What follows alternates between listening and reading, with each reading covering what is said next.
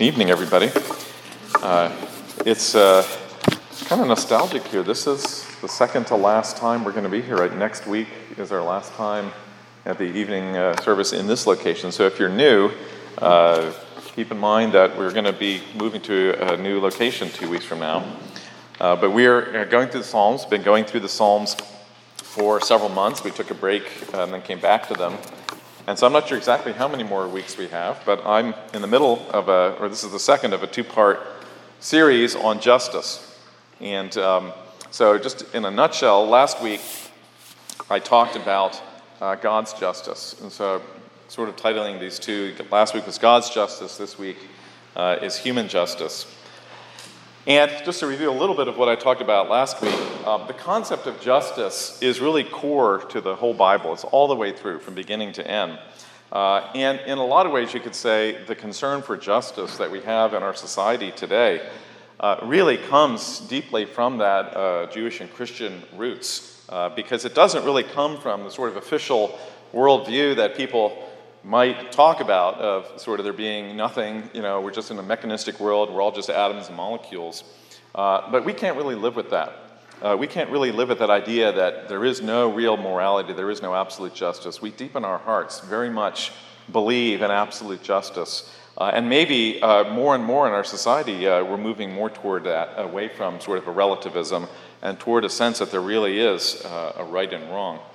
And so as I talked about last week, that really justice flows from a concept of the basic dignity of all people, that all people are made in the image of God. And I talked last week a little bit, and I put in some of the Proverbs again in this week in your additional scriptures, how God especially says the poor and the weak and the oppressed are made in the image of God, and that if we ignore them, if we give them injustice, that we're really confronting God himself. And so last week I talked about that hope of the final kingdom, the final judgment of God. And so, sometimes we think of that final hope as sort of that final judgment and think of that with fear. We think of that with hellfire and brimstone preaching. That's, kind of scary. That's not something we really like. But actually, it's always presented in the Bible as a hope that the wicked don't win. The wicked don't live on forever oppressing. And they also don't get away with it. So if there was no final judgment, you could get away with some pretty evil things, and nobody would ever know about it in a lot of cases, and then you die, and nobody would ever know the difference. And so we talked last week about how God calls people to account. He knows their thoughts, and he knows their deeds. And so all of our human justice is really rooted in that concept that God himself will be the judge. And again, I want to just emphasize, as scary as it can be, that concept of justice gives dignity to all people. It says that what you do matters forever, that what you do is extremely significant to God, that he will call you to account for it, and you're not just an animal running around doing random things, but you are actually valued so much by God that he will account for everything that you do and call you to account for it. Now, that leaves a question, though, for this week. To what degree should people, and Christians in particular, participate in what we might call earthly justice? A lot of people would be very comfortable maybe with the idea of God's final justice, but be really uncomfortable with participating in being a policeman, being in the army, maybe being a prison guard, or being a judge, or for that matter, maybe being a politician who makes laws to tell all of the above how they should act and how they should behave. And even, I would say, in the church, I often encounter people who are extremely uncomfortable as parents in meting out justice to their children, who really have an extreme discomfort with the idea of punishing children, of telling children, you have to do this.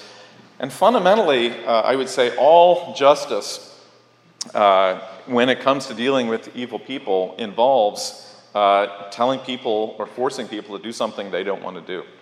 And we're very uncomfortable. It doesn't feel somehow very Christian to be in the situation, in the position of enforcing justice.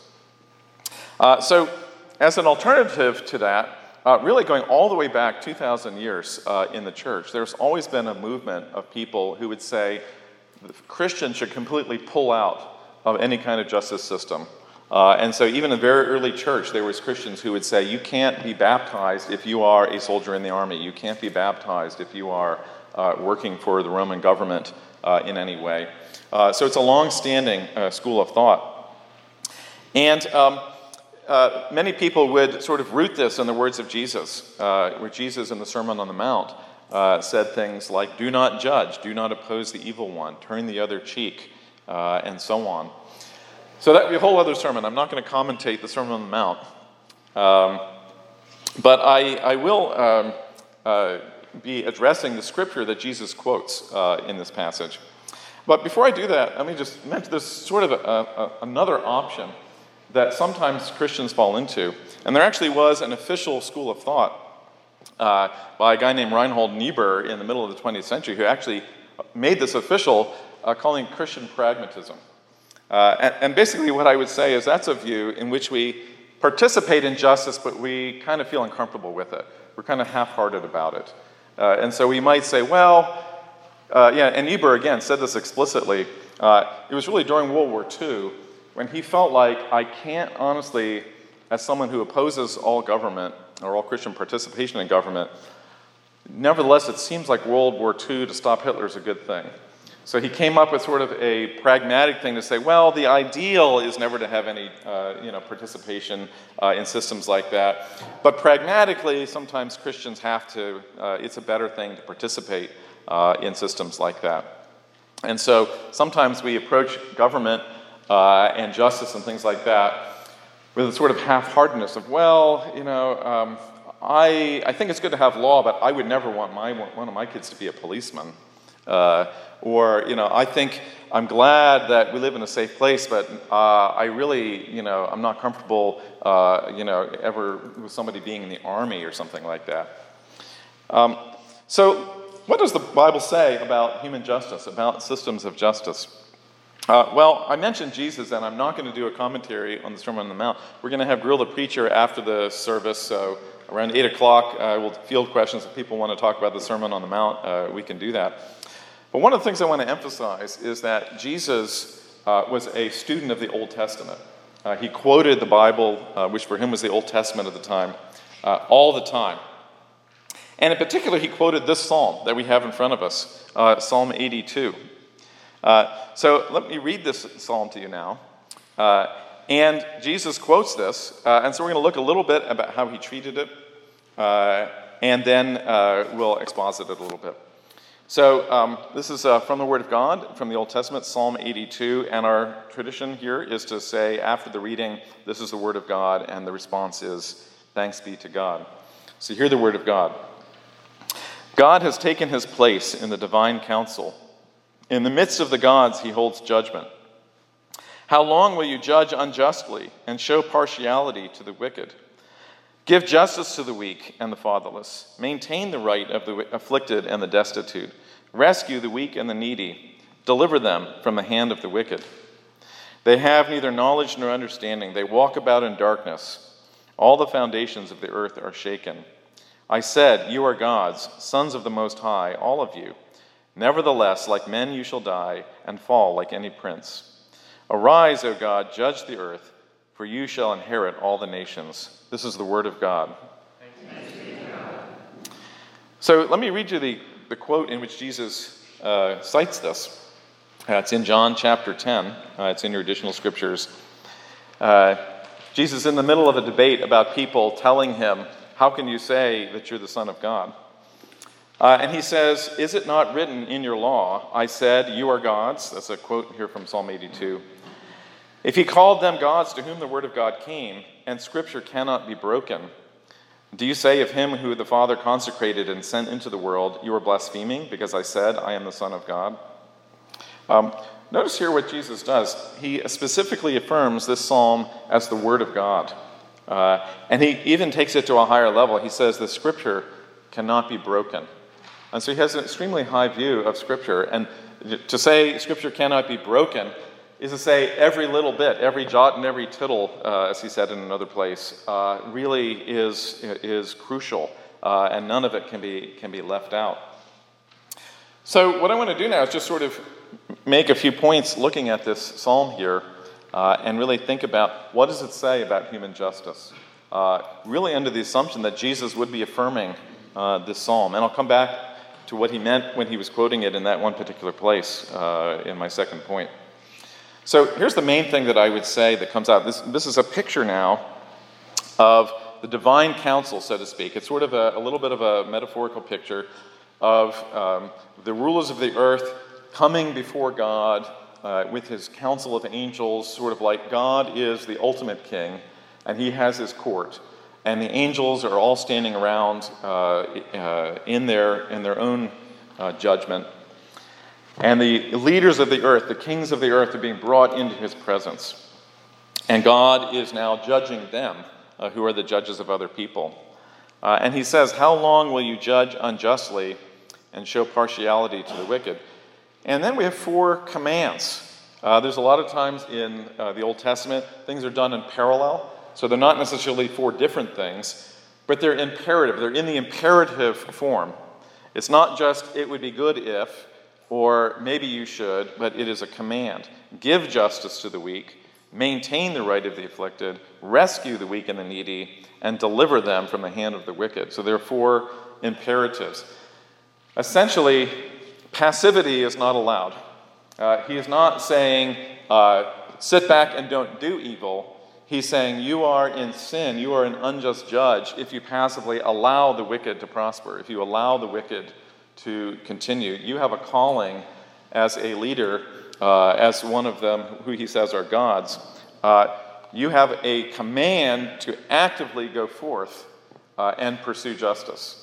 It's not enough to say you didn't do something evil. You actually have a command actively to do that. And this is a theme that really is all through Scripture, which can be called the rescue theme.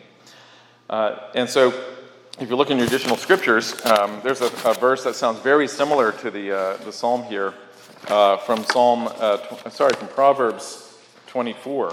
Again, in the imperative, a command. Rescue those who are being taken away to death. Hold back those who are stumbling to the slaughter. If you say, behold, we did not know this, does not he who weighs the heart perceive it? Does not he who keeps watch over your soul know it? And will he not repay a man according to his work? So in that Proverbs passage, we have again the idea that God knows what's really going on.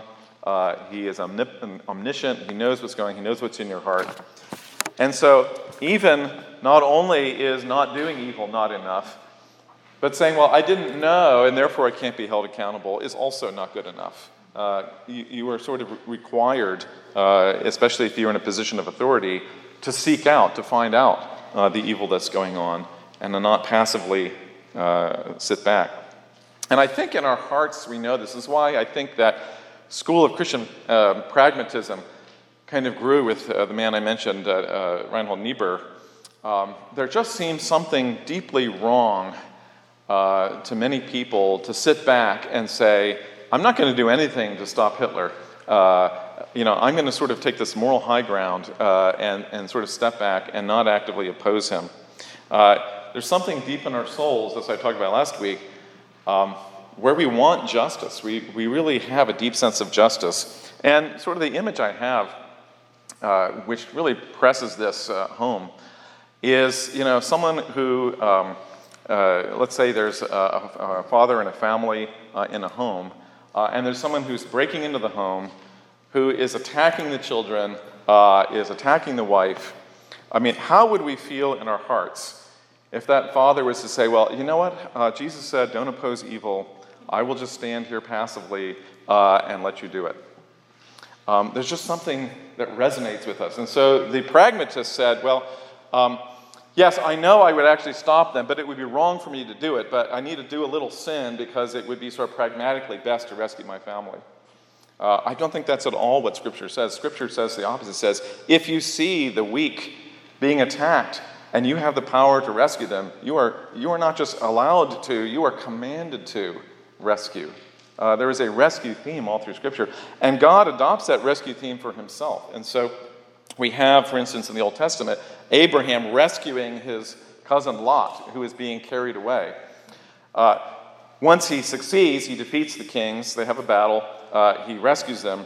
And then another king who is used in the New Testament to represent Christ, a king called Melchizedek, comes and blesses Abraham. He doesn't say, "How dare you did this violent act." He actually blesses him for his act of rescue. And then God's salvation is presented as rescue. That it's as if we were defeated by Satan, that we were in his chains, and God got on his white horse and rode to the rescue to rescue us. And we see that not just metaphorically, but in the Exodus, when the Israelites are imprisoned and enslaved by the Egyptians. God does a series of miracles to physically rescue them and pull them out, and they're rejoicing over this. And so let me just emphasize, this is really my whole first point here. In the Bible, to not rescue when you have the power is reprehensible. It's not just an option to rescue, but we are actually commanded to rescue. And if we allow the wicked to prevail when we have the authority and the ability to stop them, it's not just, oh, well, that was an option, but actually we are the opposite of heroic. We are abdicating a role that God has given to us. So let me move on to the second thing that I think we see in this passage here. And it's a little bit obscure in verse 6 and 7. This is the part that Jesus quotes, where God says to these leaders, "You are gods, Son of the Most High, all of you." Now, he's not saying, well, you are actually divine in your being, but I think there is a sense in which he is saying that those in authority in this world have a high calling and in some ways actually stand in for God to execute his justice in a limited way. And we see that in Romans chapter 13, which is also in the New Testament and should be in your additional scriptures here. I'll read just some parts of this here. Let every person be subjected to the governing authorities, for there is no authority except from God, and those that exist have been instituted by God.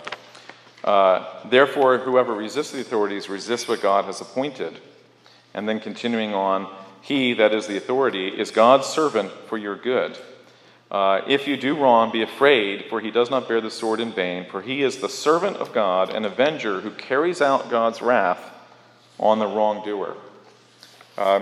So what we have here is a picture, and again, many people are uncomfortable with this, the idea that God has instituted limited earthly authorities, in some cases, to actually be agents of punishment, to agents of his wrath against evil.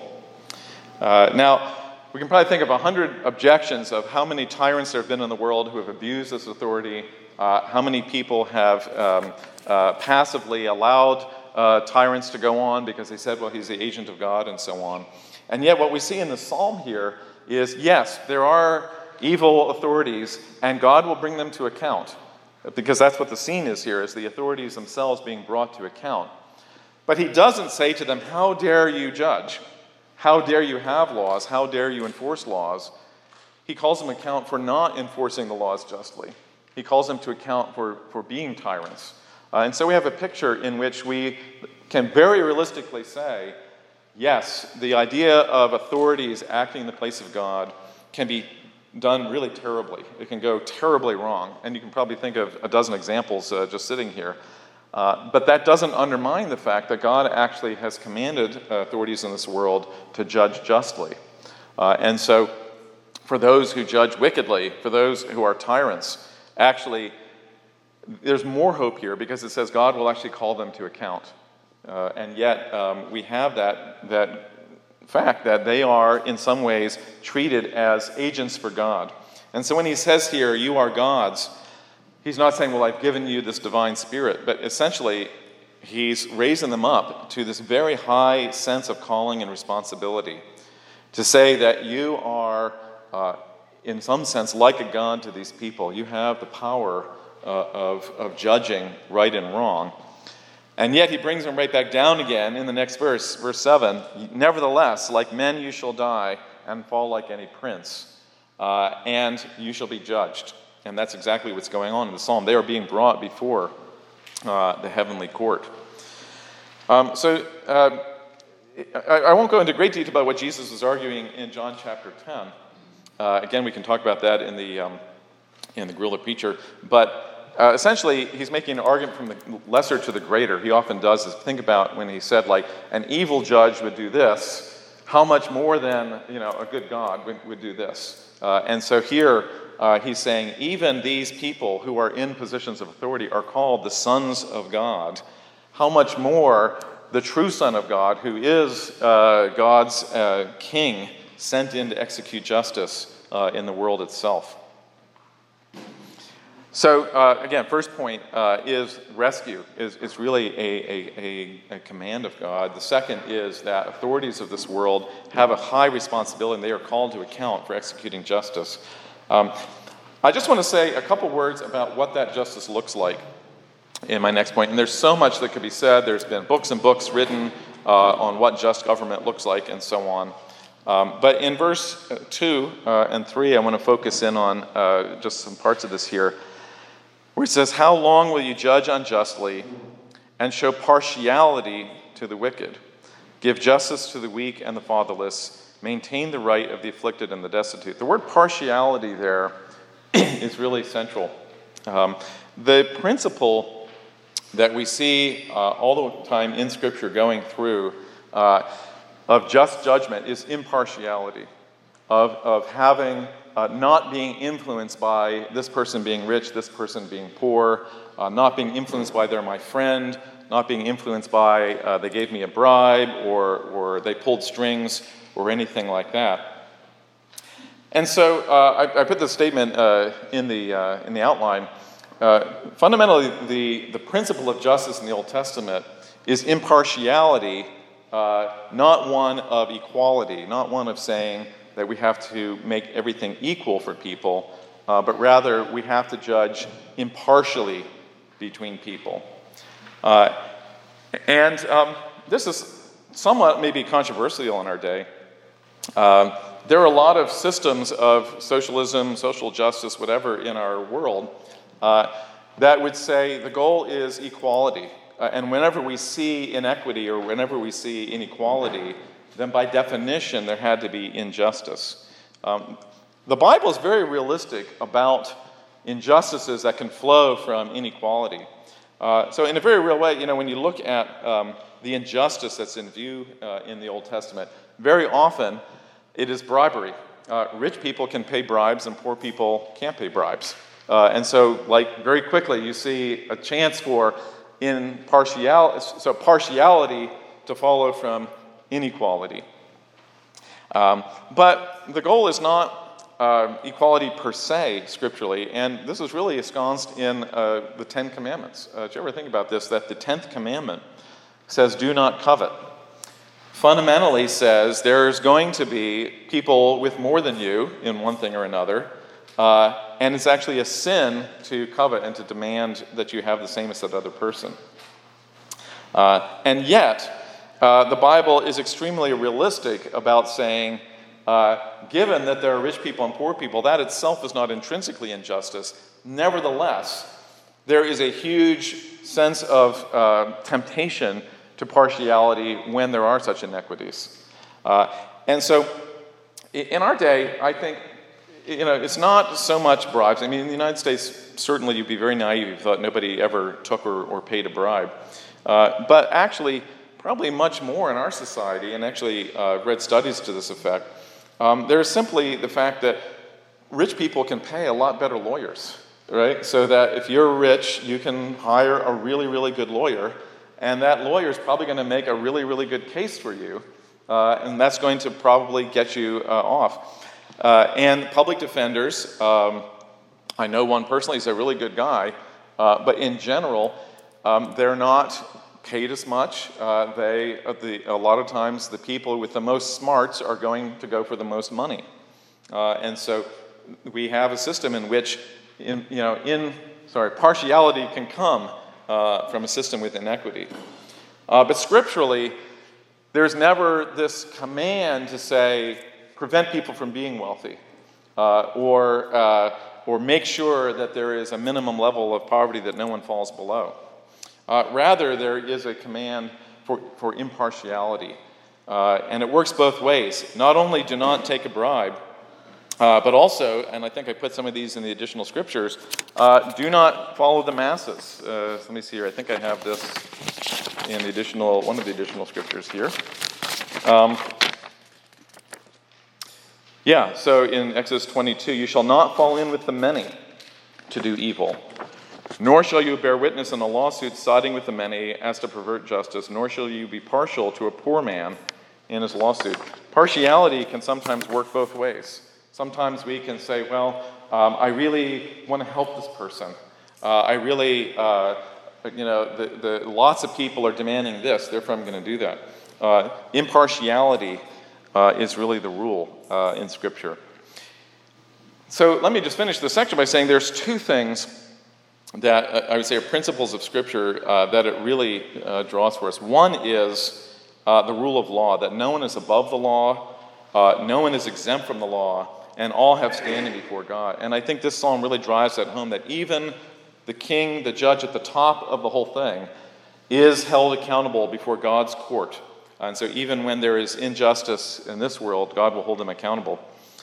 And the second, I would say, is even though there is not a command for making everything level, there is a command to be proactive in preventing injustice. And as I said before, it's not enough to simply say, well, I'm just going to pay no attention, and if somebody else is doing evil, then that's their business. There is a proactive command in Scripture to learn about, to know about, and to work justice, to rescue, to use biblical language, those who are being oppressed, wherever you may find that.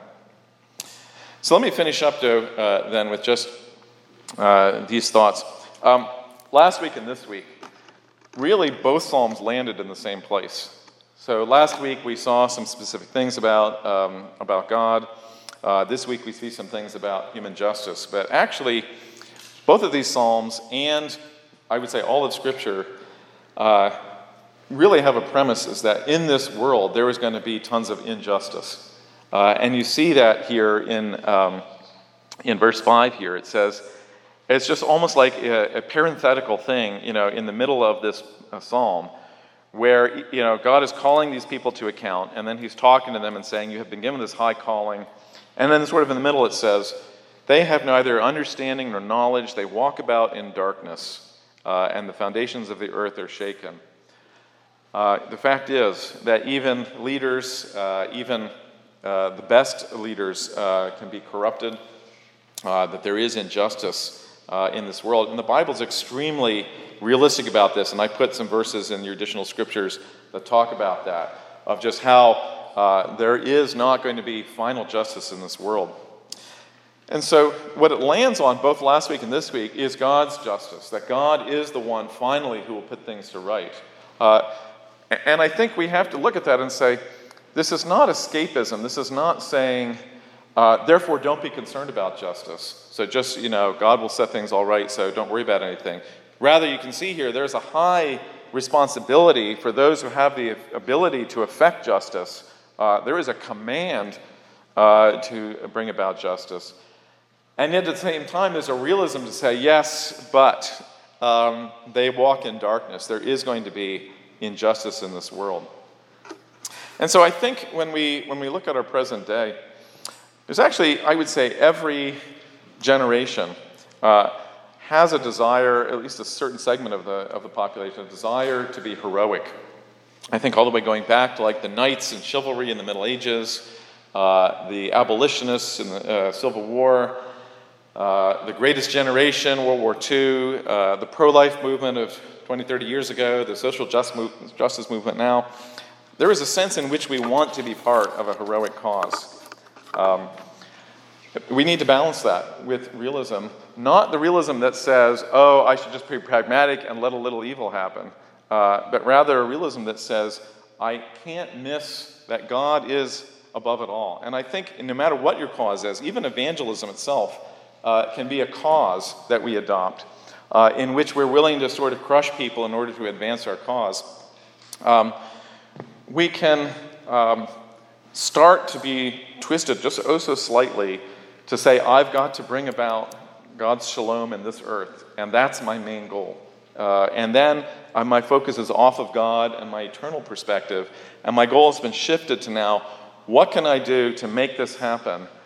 Even if it means I run roughshod over people, even if I am unloving, even if I am using worldly means and things like that, whatever my good cause might be, when we make that sort of the be-all and end-all, we can be shifted off target and forget that it's really about God's justice. God is the one who is the final king, and it's really about him. And so we have this final verse here in verse 8. It lands just where we landed last week. Arise, O God, you judge the earth, for you are the one who will inherit all the nations. We have a God who does judge. And when you look at people in the past who have done great things, Wilberforce and the abolitionist movement and so on, they very much were driven by a sense that I can speak truth to power because God is the one who finally will judge. And so they had the confidence to say, I will stand up for this or for that. I don't care if I'm in an unpopular position or not, because I know that God will be the final judge. And I think we need to rest there. Wherever we may fall in terms of what we're trying to do, whether we want to bring about justice or not, we need to rest in the fact that we have a judge who will really call us to account, and yet we have that grace from him through Jesus that we can be forgiven as well of our sins. And so maybe I could add this, balancing it with an eternal perspective. Are we fitting people for heaven? In all of our causes and all of our things that we are doing, are we keeping that eternal perspective to remember that we will end up as citizens of heaven? Are we fitting people to be ready to be in that? Are you fitting your heart? Are you fitting yourself to be with God in eternity in heaven as well? And so we have this great promise that God will judge, and we can rest in that. Let's pray.